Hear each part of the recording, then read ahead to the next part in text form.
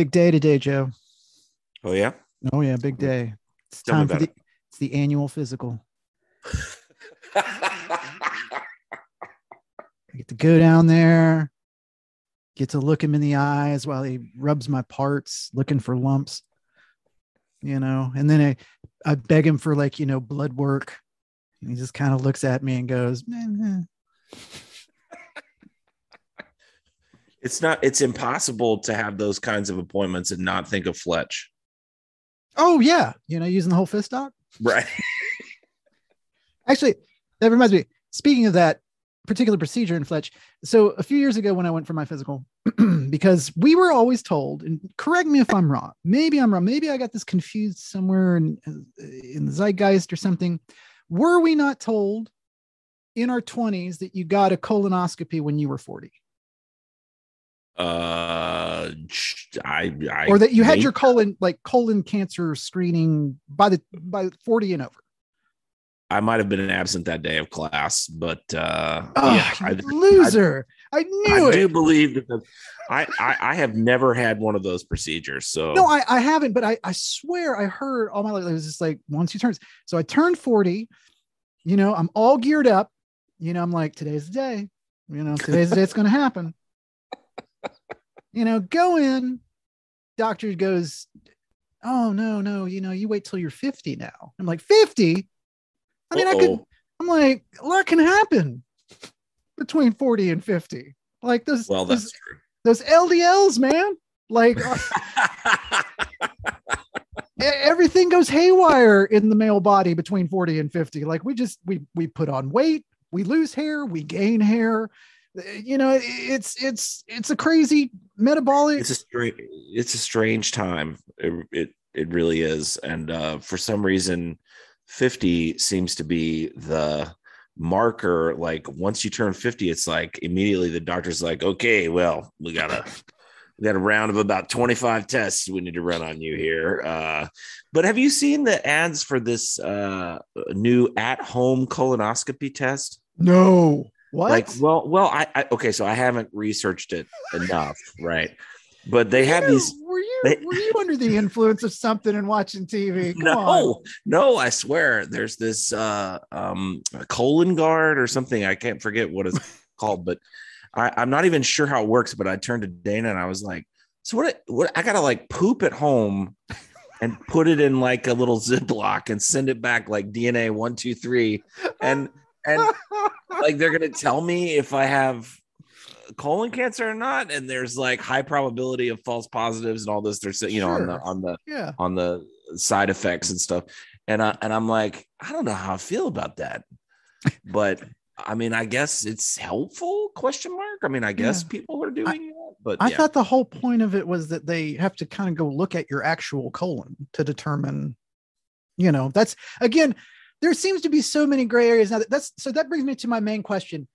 Why do we even have physicals anymore? Because it seems like every year I go in for my physical and it's just like, you're fine. Like, I'm just like, well, what does that mean? I'm an anxious person. I take anxiety medicine. I need to know things. Yeah. Get in there. Yeah. Root around a little bit. I know something's wrong.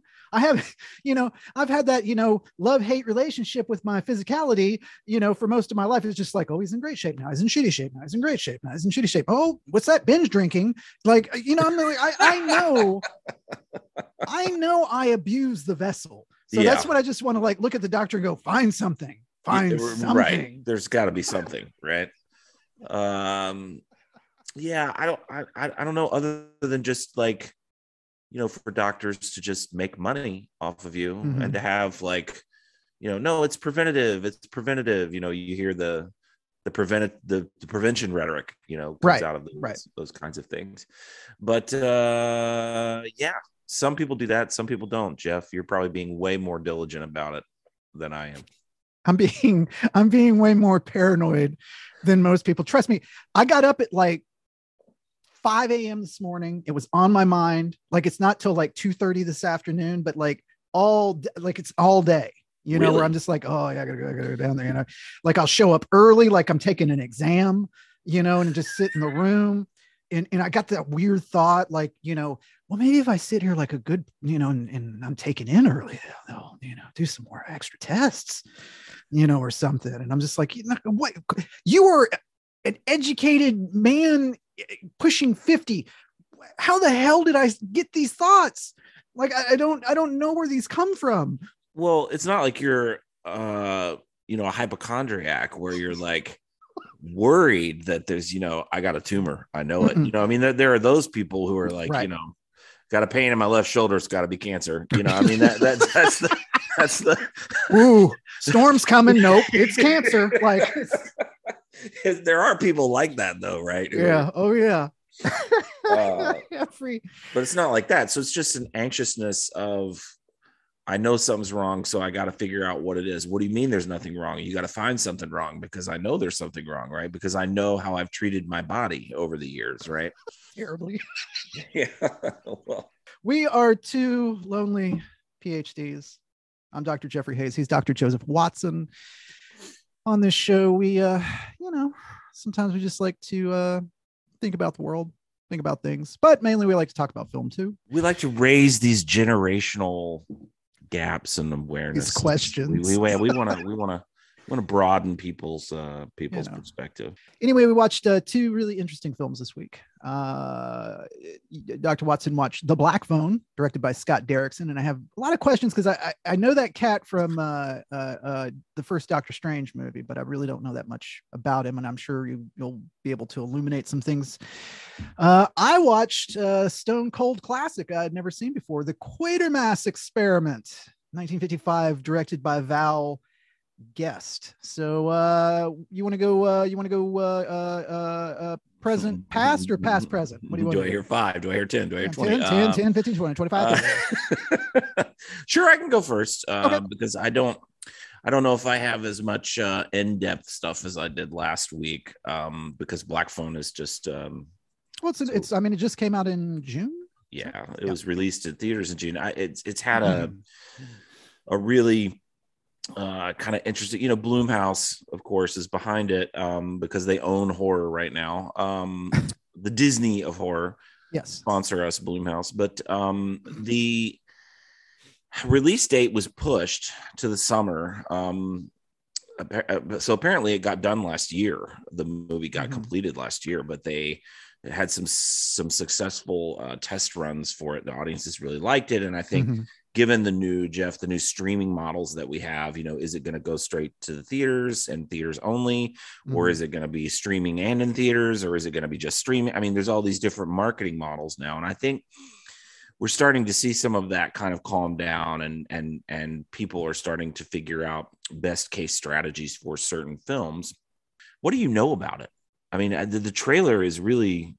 Yeah, I saw the trailer. I saw ads for it. I know Ethan Hawke is in it. I'm not sure to what capacity exactly Ethan Hawke's, and I guess he's the villain in this. Yeah, he is. So Derrickson directed this. He Exorcism of Emily Rose. Oh, okay. Yeah. Horror film from 2005 that I first of all I was like, wow, that movie was 2005. But it was that was a good movie. That was the first movie that I discovered him, and then I went back and watched Sinister, which was his other collaboration with Ethan Hawke. And he also did the remake for The Day the Earth Stood Still in 2008 with the Keanu Reeves one. With Keanu Reeves.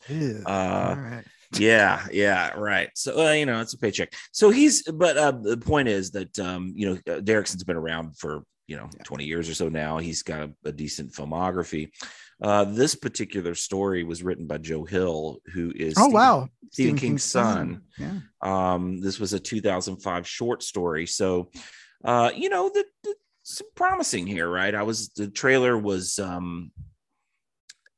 ambiguous, right? But I think purposefully so. I didn't think they wanted to give you too much. So the cinematography, Brett Jutkiewicz. I really hope I'm not horribly mispronouncing his name. Apologies. Jutkiewicz.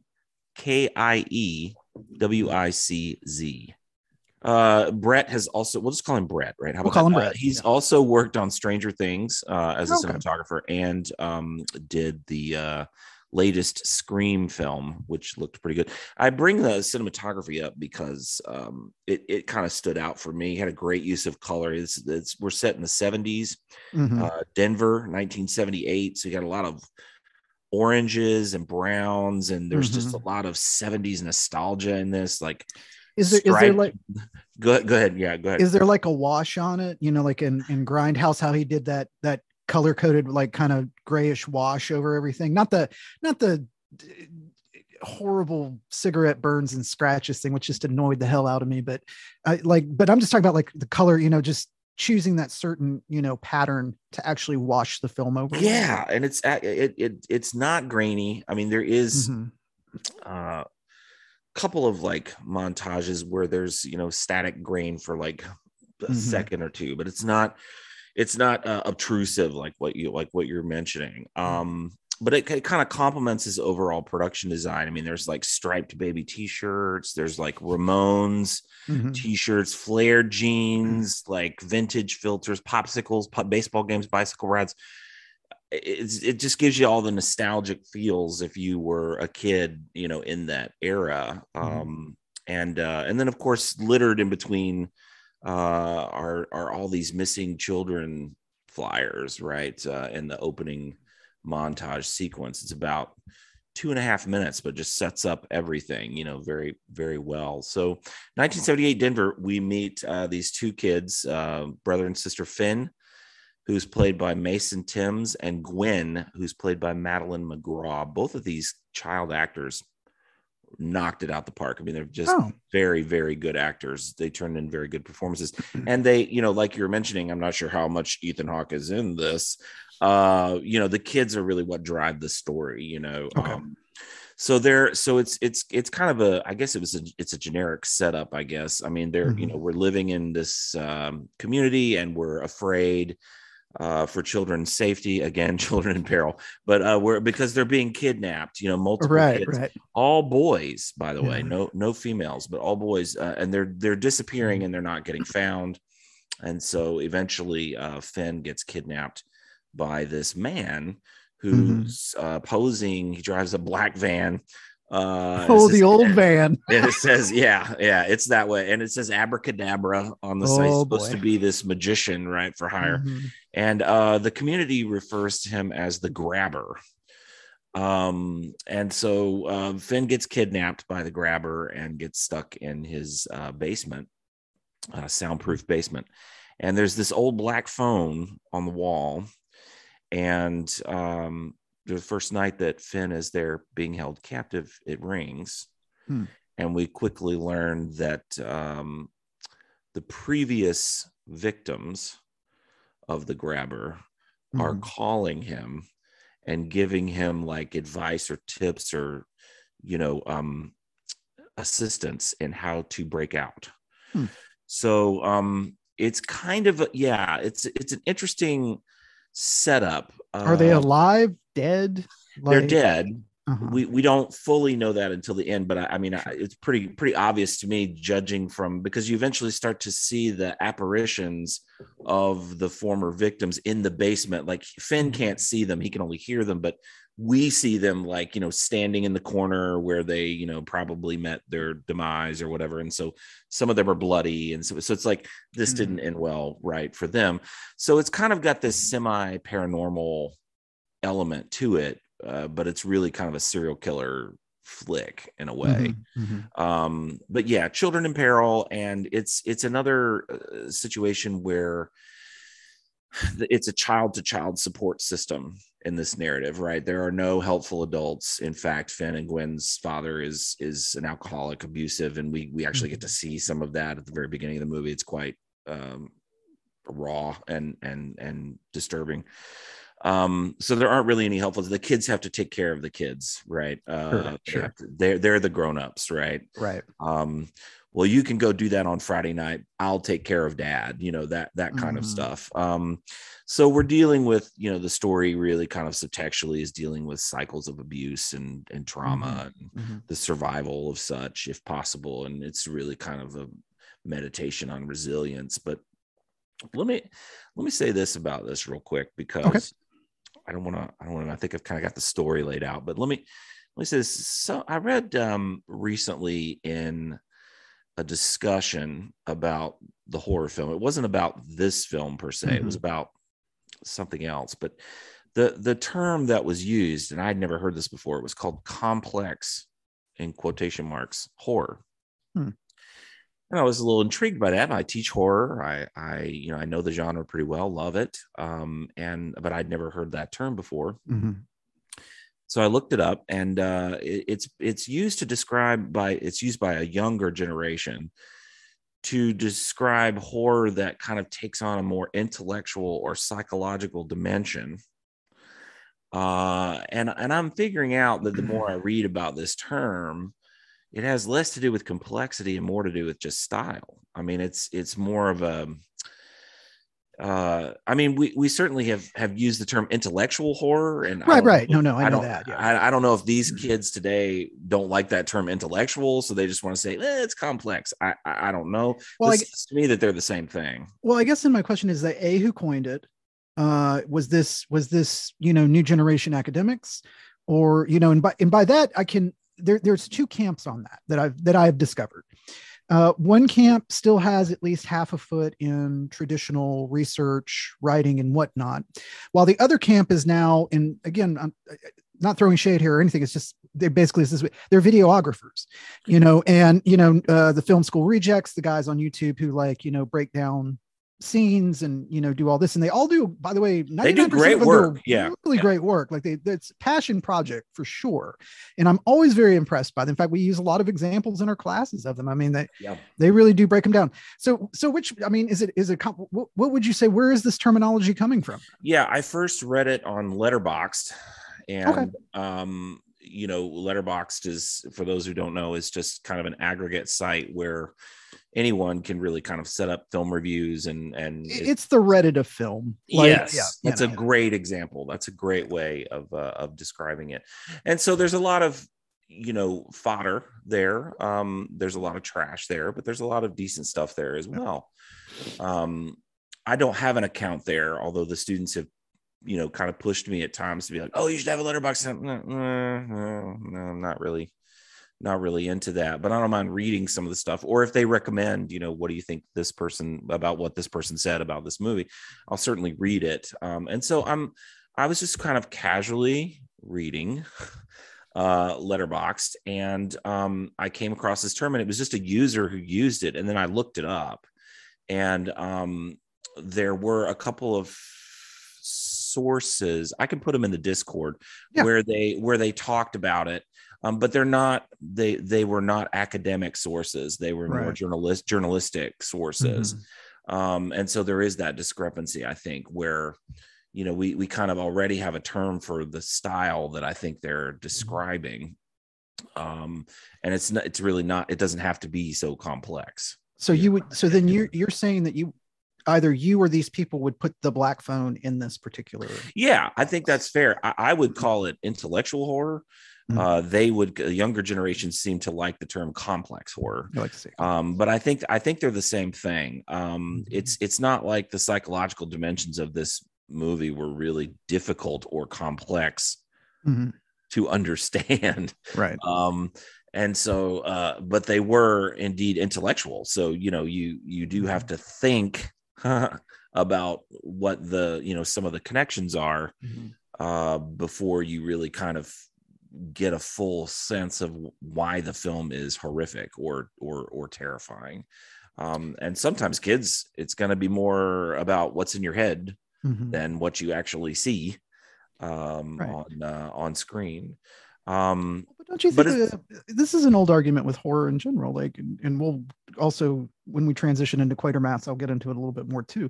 Most horror done really well is intellectual, because it's again, just like science fiction, it's dealing with its message is not going to hit you over the head. It's going to be ingrained in there. It's going to be ingrained in the entertainment. Like it have small clues, visual cues, little things to pick up on, little context here and there, but I have found that some of the smartest films are in the horror genre, because I mean they're just they know how to play with a concept, really dig at it. And I just I don't know, and again I don't necessarily have I'm not saying I have beef with the label necessarily. I just think it's something that needs to be, if you're going to use such a label, kind of think about some other, broader things, before you slap that label on it. Yeah, well, it's like maybe there's a term for this that's already in existence, instead of trying to, invent a new one, right? But just kind of work your way into what's, just enter the conversation, so to speak. It's not like you've necessarily discovered something new. It just may be that it's a different take on an old, kind of model or way of looking at things. But I mean, I'm in agreement with you, Jeff. I think most horror is smart to a certain extent. Like, it's asking the audience to have a more sophisticated discourse with a film than maybe some of the more run of the mill kind of slasher stuff. But I love horror, and I mean, I guess you could describe this one as a slow burn. I love that term. That's another relatively new term that people have been describing movies with, and I'm like, okay, so that's a really euphemistic way of saying like it doesn't move very quickly, like the pacing of the film is very slow. Fair enough. But I think movies like this one just take its characters and its world seriously. I mean, I think most intellectual horror does. It plants it in this kind of gritty realism that is really, Jeff, more theatrical than it is cinematic in some ways, because you get the film boiled down to its core in the second and third act, and it's really all taking place in this one basement, which is much like a proscenium stage, and you're relying on the performances to really carry the intrigue, along, and not to preempt you too much, but it really is like Hammer, the Hammer horror house style for a modern age. I mean, if we were in the 1960s, you wouldn't have Ethan Hawke. It would be Vincent Price, or it would be Christopher Lee, or Peter Cushing, or one of these people would be cast as the grabber, right? And at several points in the movie, in the background on TV, they have scenes from William Castle's The Tingler. Oh boy, playing and they're looming in the background. So to me, those are all, indices to sort of like understand, like, okay, this is the terrain of where this story is going to go, and this is kind of the style that they're playing off of, and they're very self-conscious about it, but there's nothing wrong with taking that approach. In fact, it's more of like, this is what you're getting into, folks. This is what you're going to prepare yourself for. There's not going to be a lot of gore. There's not going to be a tremendous amount of violence, but when there is, it's going to be very raw and rough. But it's going to be very strategically planted throughout the story. And most of it is more suspense building, tension building, which I think they do extremely well. Now, the last thing I'll say, and that's really kind of all I have to say about it, is Ethan Hawke. If we're going to rely on performances to carry the intrigue, then you better have a pretty big, you better have your Christopher Lee or your Vincent Price. Yeah. And Ethan Hawke is not someone, Jeff, I don't think we would think of to be cast as something like this. And so I was quite curious as to how he was going to pull this off, because it's just so against type for him, I think. So but I'm happy to report that he's very effective. Wonderful. He kind of moves between a calm, almost kind of childlike, high-pitched voice, almost innocent in a way, like, oh, you can just eat your food and nothing's going to happen to you. He has this kind of like innocent, and then, is it a Michael Jackson riff? Well, it's not quite that high pitched, but I do think that it's supposed to be this kind of like calm, innocent, like nothing's going to happen to you, this kind of like thing, which makes the turn for when he goes to the deep rage voice, like all the creepier, right? Because he'll just instantly drop it. And then as the movie goes on, he gets more and more like well, what do you think was going to happen here? I mean, he gets into more of the of the split. And I'm sure they play with the music like at those moments too, right? Like, Yes. do they ever tip their hat or tip their hand with the music cue to let the audience know what's for the jump scares? Yeah. For the jump scares. Yeah, the cues are there. Yeah.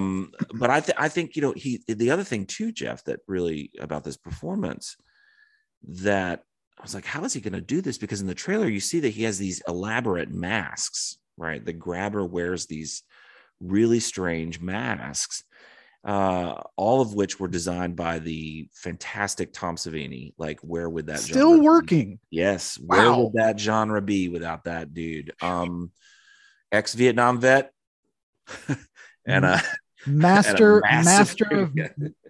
of makeup and performance, and just look up Tom Savini. We'll get around to Tom Savini at some point. I am sure down the road. Yeah, 50 years of brilliance. Still working though, and he has multiple designs for the mask. So at sometimes all you can see is Ethan Hawke's mouth, and then at other times you can see his from the nose up, but his mouth is distorted. So the mask kind of comes apart, and he has multiple kinds of masks. And so Ethan Hawke really takes advantage, I think, of when the mask is on. There's a lot of use of body language, and in the close-ups, they're really focusing on his eyes. Like, he's just as an actor, like when you're covered with all that stuff, it's like, how am I going to be creepy? How am I going to, but he makes it work. I mean, it's not humorous. It's like, oh, this guy is weird. Like, this is very strange. And this guy does not make me feel comfortable at all. Like, I'm a little terrified for this kid, right? And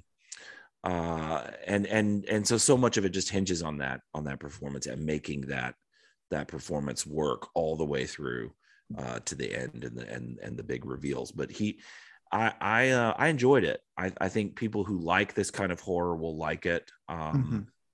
It is kind of evocative of that Hammer style from the 50s and 60s.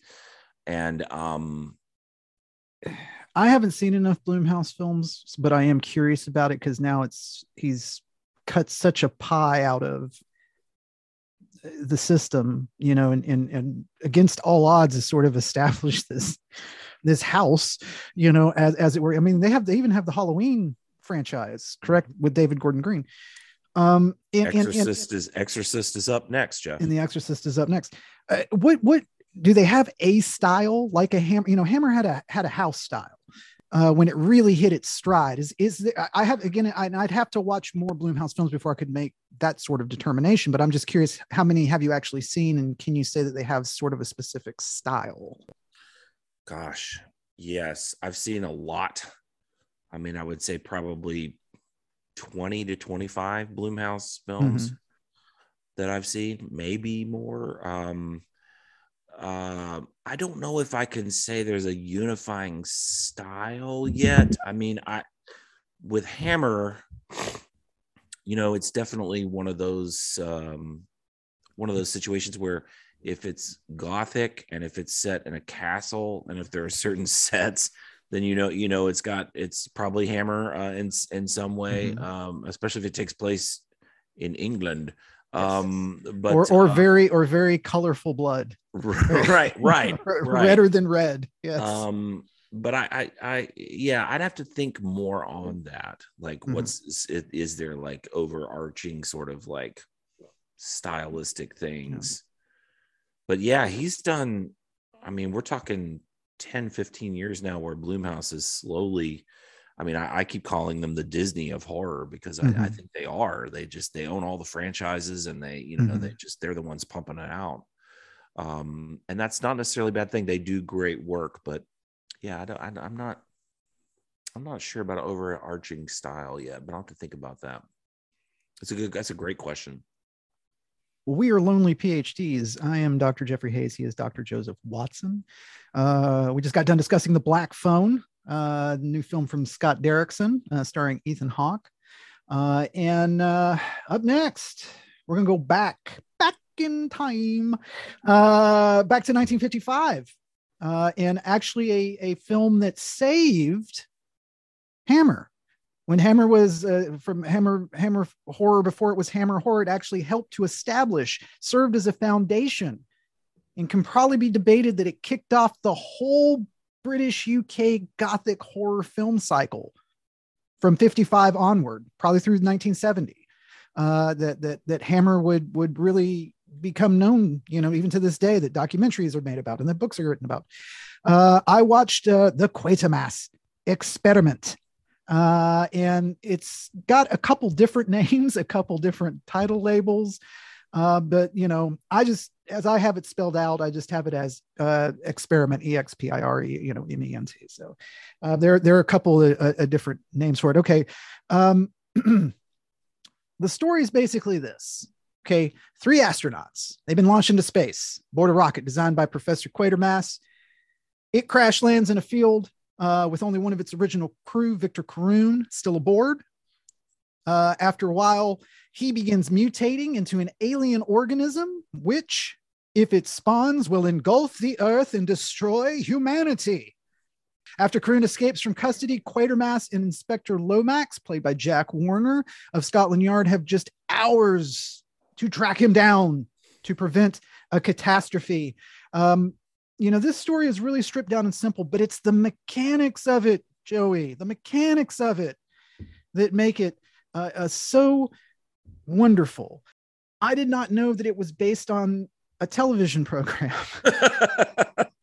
But apparently, in doing my research for this week, Quatermass as a TV program was basically the first appointment television ever made in Britain. Like it was mass culturally popular. It was like based over 6 weeks, 30-minute episodes over. I don't have the dates of it, but I mean, the stuff that I read is just like basically like the pubs cleared out. And to clear out the pubs in England, people, if you've never been, that's quite a feat. Like this was like appointment television back in 1953, 1954. Just absolutely mind blowing. It also serves as one of the earliest TV to film adaptations in the UK, which, we kind of skirt and talk a little. So far, we've only talked a little bit about adaptation. I know that you have done a lot of adaptation scholarship. It's something that you think about. And I do as well, because I'm just fascinated with the way things change, from one medium to another, and all of these things. And honestly, this apparently changed quite a bit.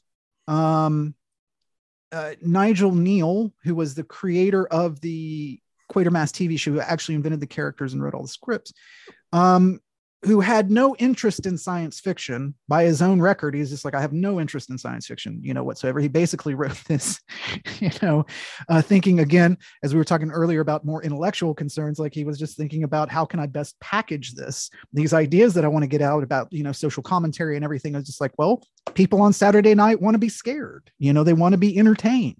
So let's use the atomic monster device that had been very popular in America. I'm not sure it had been necessarily popular in the UK there in the 50s, but of course the drive-ins in America in the 50s, I mean, that's just become part of the zeitgeist of pop culture even now for America. I mean, people think back to the 50s, they think about people going to the drive-in, seeing a scary movie, sci-fi movie, things of that nature. An interesting note I came across, and again, I did not know this, was that John Carpenter loved Quatermass. Did not realize that. Had never picked up on those Easter eggs, like big heart love, like loved it so much. He hired Nigel Neal to write Halloween 3 Season of the Witch, but after revisions happened, Neal was so disgusted, he sued them to take his name off the film. Yeah, it didn't go well. It didn't go. Do you know what that treatment was? Was it close? I from what I understand from my Carpenter research, the only thing that was retained was kind of the idea of a celestial Halloween event where something was going to sort of massively control people's minds, right? It ends up being the masks and Halloween 3. But I could see him doing the warlock thing. That was the only real piece I think that was left.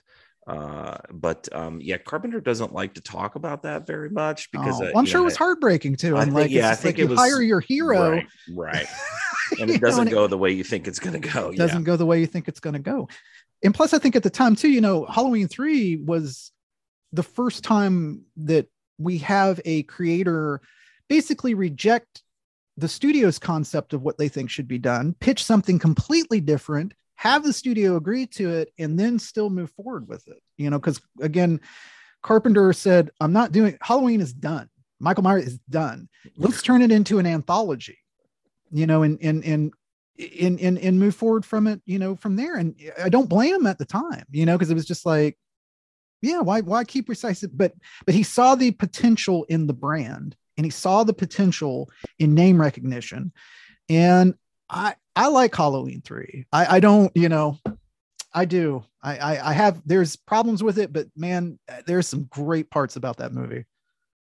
Listen, Halloween 3 is very underrated. It's there's a lot about it that really works. It's basically Invasion of the Body Snatchers, just kind of reworked. But there's a lot about it that's really creepy, and I have always applauded Carpenter for trying to. I mean, he never even wanted to make Halloween 2. I mean, right. These days the franchise is so old at this point. Mm-hmm. And there's been so many Halloween films, and people like me are always there, like buying a ticket on the first day. But Carpenter is very clear about it. He's like, hey, I think it's great. I appreciate the paycheck. And it's very real, very real about it. But yeah, that decision to make the turn and to say, well, let's make it a Halloween anthology series. Yeah, it's just fucking brilliant. It was brilliant. It's way ahead of its time. Ahead of its time, right? And so, it was like, well, the audiences won. They wanted Michael Myers. I was wrong. I shouldn't have done that or whatever. But in hindsight, some 30 some odd years later, we're looking at it going, that was pretty smart and ahead of its time. And so that's why I think Halloween 3 has garnered such a cult kind of following since then. But yeah, Nigel Neal was, and you could tell that he kind of wanted this Quatermass kind of feel to Halloween 3. I think he got to do it better with Prince of Darkness, a few years later. Carpenter, Nigel Neal had nothing to do with Prince of Darkness. Let's just be clear about that. Yeah. But he still loved him that much. Like he still carried it over into Prince. That's just an amazing love that Carpenter has for Nigel Neal, man. So basically, Neal's television adaptation gets bought by Hammer and some American production companies, and they give him a pass at the script, and they go, I don't, no, we don't think so. So they give it to this writer named Richard Landau, and they hire director Val Guest, who had mainly done comedies. And again, another guy who had no interest in science fiction whatsoever. The screenplay attempt by Landau basically took 3 hours of television scripts and compressed it into about 150-page script. Too long. Okay. Too much, too long.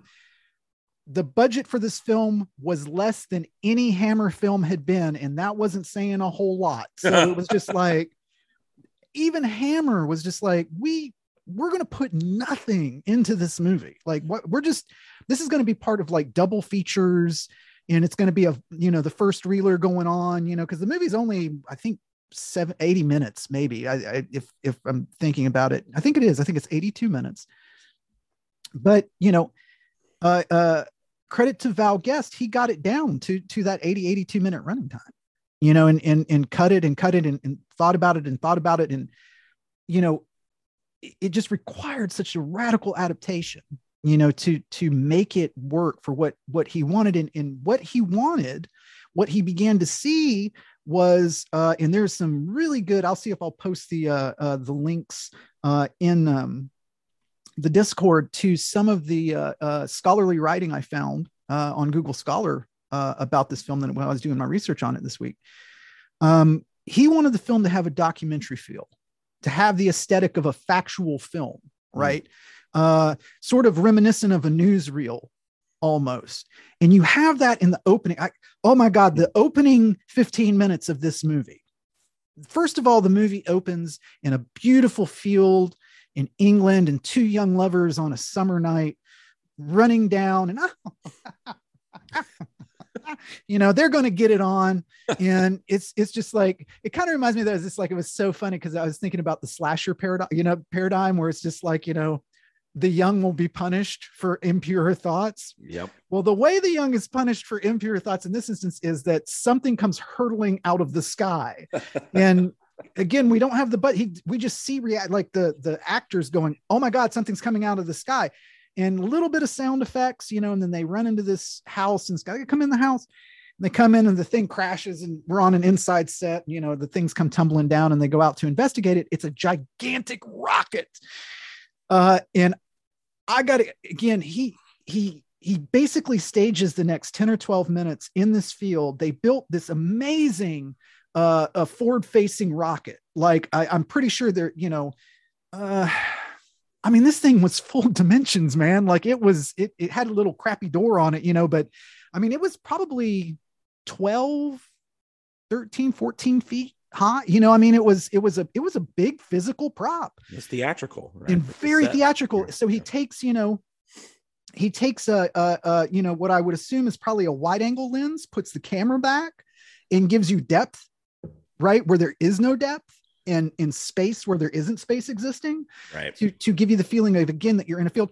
And he mingles what would normally, you can't do that with a wide angle lens. You can't go newsreel, but he pulls it off. Like he dollies a lot. He pans a lot. As the ambulances come in and the policemen come in, we keep going back to the gate, following them in. Eventually Quatermass makes his way in. It's just this big, very theatrical set piece. And it's just very compelling and suspenseful. And you don't know what's going to happen. And, my wife asked me, she said, well, because she doesn't like scary movies. She said, is this a scary movie? I said, no. I said, I can see how it scared the shit out of people in 1955.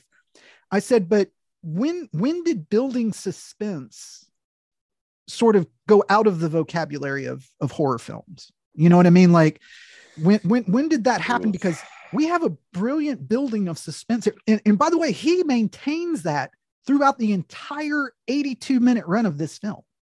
Suspense. Like it's just a constant, just you're ready for it to burst. And eventually it does by the time they get to the church, at the end. There's something about the Corman kind of methodology. I think, Roger Corman over in the United States was making kind of low budget horror. When does that start? That's like 62, 63, somewhere. It was like early 60s, late 50s. And Corman, of course, was influenced by what Hammer had been doing because they'd been churning out films that, had made a profit. Mm-hmm. And so as a business model, in a way, I remember Corman just saying, in one of his biographies, just saying, well, we can use the sets from The Terror and we can do The Mask of the Red Death. And we can, you get a couple of functional sets and you can make 6 films. At one point he had like 4 films shooting at the same time using the same sets, and that's just insane to me. Right. Yeah. But just constantly churning stuff out. And so I think that Hammer influenced their style, that kind of theatrical style of the really nice practical sets. And sort of cheating a little bit, using the camera mechanics to sort of cheat the space and make you feel like you're in a much bigger environment, than you actually are. It gives it a scope, and it's just trickery, but all filmmaking is, but yeah, they did it well. And even Jeff, even some of the like Horror of Dracula, with Christopher Lee, those castles. It's when I Oh when yeah. I when I taught history of horror a few semesters back, I remember that in the Hammer unit, I was like, okay, they basically had this one castle that was one of the production companies, like it was a family like Yeah. heirloom, right? And so this castle kind of became like home base, right? And like everything was shot like, at or around this castle. It was kind of like where their studios were. And just that cleverness of being able to just take the same location and use it for several different things. That became, I think, a really smart business model. And so they were just doing a lot during that period, but it was all driven, Jeff, by performances. The same is the same guy that plays Quatermass each time, right? It's No, the no, same actor, or does it change? It changes, and it's interesting because again, Nigel Neal hated the American actor who was hired to play Quatermass. In fact, he denounced sort of the Sensing a pattern here about Nigel Neal. Yeah, it's just like the Americanization of Quatermass. Basically, and Val Guest loved it. He was just like, no, it's just like the character. We're going to play him like a stereotype, because he's straightforward. He's no nonsense. Science is the way. Enough of this. Not, I mean, he's just literally like that. Like just the pounding the British. And there's no explanation about why he's there. There's no explanation about. I mean, we're basically dropped in medias res, right, into the middle of Quatermass's experiment, which has gone terribly wrong, and he should be jailed for it, by the way. Like he should be. I mean, this is like mad scientist territory where it's just, it's just like, I will launch the rocket. Right. And it's just like, but that never comes up, of course, but but I think it served mainly as a selling point to the American film distributors. Like it was going to be easier to sell this film with an American in the lead, in markets, in the middle of America, and and things like that, because of course, people won't sit back. And again, not throwing shade against anybody, but let's be honest, there's a lot of times where I've even had students say to me, it's just like, well, I would have watched it, but it's got subtitles, or, it seems to be all British and I don't understand it. And I'm just like, okay, we got to work through this. Yeah. That's a struggle. It's just a struggle, but, there's just so many in the cinematography, so beautiful on this film. I have posted the movie in full from the Internet Archive in our Discord. So if you want to watch it, anyone wants to watch it, please go there. Like just click on the link, it'll take an Internet Archive. Whoever did the transfer for Internet Archive, it's a beautiful version of it. It's really, really good. It's not fuzzy or sounds not bad on it, or any of that nonsense. If people want to get in on the conversation now, you can go over to our Discord. We have a link to that in our show notes, or you can email us lonelyphds@gmail.com for all that info. Oh yes, as always, please subscribe and rate the show on Apple, Google, Podbean, wherever you get it from. And by the way, it's free. You can subscribe to the show for free. We don't have any subscription rates. So the best way sometimes we can know about how you feel about the show is looking at who's subscribing and how you're rating us and the comments that you're leaving. So, you're not going to hurt our feelings. I promise, we're not going to show up at your door. Not going to show up at your door. Not going to find your Reddit thread. Not going to troll you. Just want to have a conversation. That's all. That's it. I just want to have a conversation. I just want to talk to you. Can I talk to you? Let's talk. Can we talk? Let's talk. Come on, let's talk. No, but seriously, you can just subscribe and rate to the show. That helps us out to figure out, what's going on with our listener base, and also just we want to interact with you. Come on, reach out to us. Let us know. But no pressure. As always, thanks to Podbean for hosting us. Until next time, I'm Dr. Jeffrey Hayes. I'm Dr. Joseph Watson, and we'll see you then.